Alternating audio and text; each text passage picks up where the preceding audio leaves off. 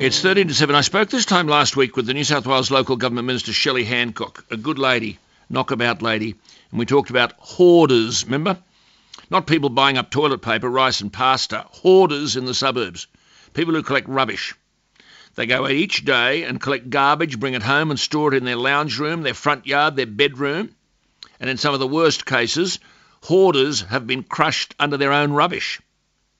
Mummified bodies have been found beneath piles and piles of junk, and neighbours have to move to get away from the filth, and we're told, oh, there's nothing we can do about it.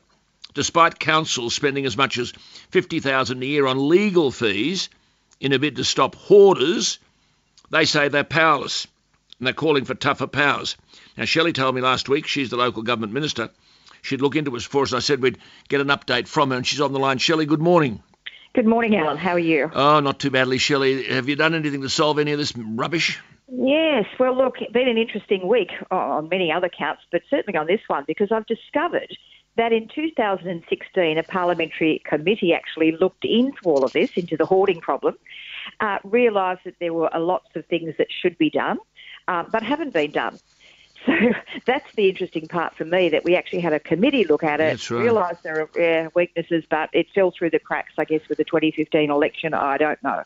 What we're going to do is actually call back all of those recommendations, put them out to the councils involved. But, you know what the frustrating thing is? There are 5 separate orders that council can use to actually have waste removed, whether it's involving animals or waste or whatever it is.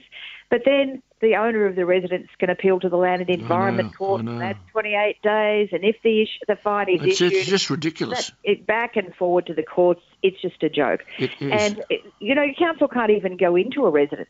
So if there are reports of hoarding within and without, if the resident says, well, no, you can't come in, I don't give you permission, then the council can't go in unless they get then a search warrant from the police. So this is actually, thank you for raising this, because I wasn't aware of all these complications before. I'd seen it, but I didn't know about it, so I'm onto it now.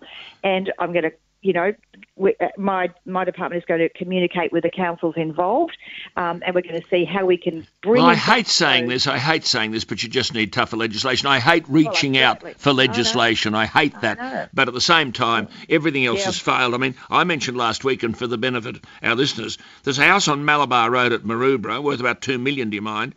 There's a washing machine on the veranda, 5 cars out the front, more metal than a scrapyard, and rats galore, and the backyard is worse, and neighbours say it's nothing short of depressing and revolting. And if councils remain powerless, I mean, can neighbours sue for a loss of value in their own home? Well, it's about suing the owner of owner of the house, I suppose. At the end of the day, do they have any money? Are they going to get any money? I think it's about tightening up that enforcement and the orders that can be issued to the homeowners and the fines before it even can be appealed in the Land and Environment Court. That is bizarre. I mean, I know there has to be appeal, but, Come on. These are people suffering next door. But how long, Shelley, how long have we been talking about this Bombolus family at Bondi? For years and years. How long? I mean, that's right, the home and the yard's packed with rubbish. Locals have told stories of the woman walking the streets at night, collecting trash so that they could sift through the bags, looking for something that caught their eye. Waverley Council pursued them through the courts. The Bombolus family used the appeals process that Shelley's talked about to hinder council attempts to clean up the property. And there we are, they're still there. Okay. Well, we've got a challenge in front of us, and I'm going to be reaching out to those councils. I'm going to be looking at those recommendations from 2016 from the Parliamentary Committee to see if they've got any merit, to see if we can actually tighten this stuff up. It's just a joke. Yeah, it is a joke. The thing is that we've got so much government here, haven't we? And you've got limited control over the local council. Local councils are given powers. Do they exercise the powers? People roll their eyes and say, well, councils block more projects than they approve. Oh, well, I think councils are actually tackling this problem or trying to tackle the problem. It's about me trying to find more power for them. I don't think they have adequate powers. And I think they would love to clean up every situation, every problem. But, of course, as you say, $50,000 here, $40,000 there for a fine to be used in... And in a democratic society, what right does the neighbour have? Apparently none. None.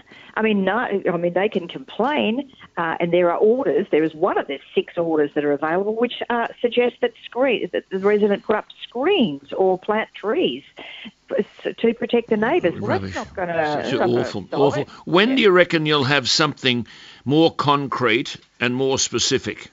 Well, I want to go out to the affected councils in the next few weeks, where at the moment we're actually reviewing all of those parliamentary recommendations. My agency, Office of Local Government, is right in the middle of COVID, as you know, but I've asked them to actually maybe dedicate 1 or 2 people to actually look at those recommendations and see what we can do. I'd love to get a copy of those. I'd love to get a copy of those recommendations if you could, Shelley. Yes, sure. Yeah. And look, send them to you. Please do. And just before you go, I am going to talk to Andrew Constance, but we've had all these reports today about the weather and this cold front coming.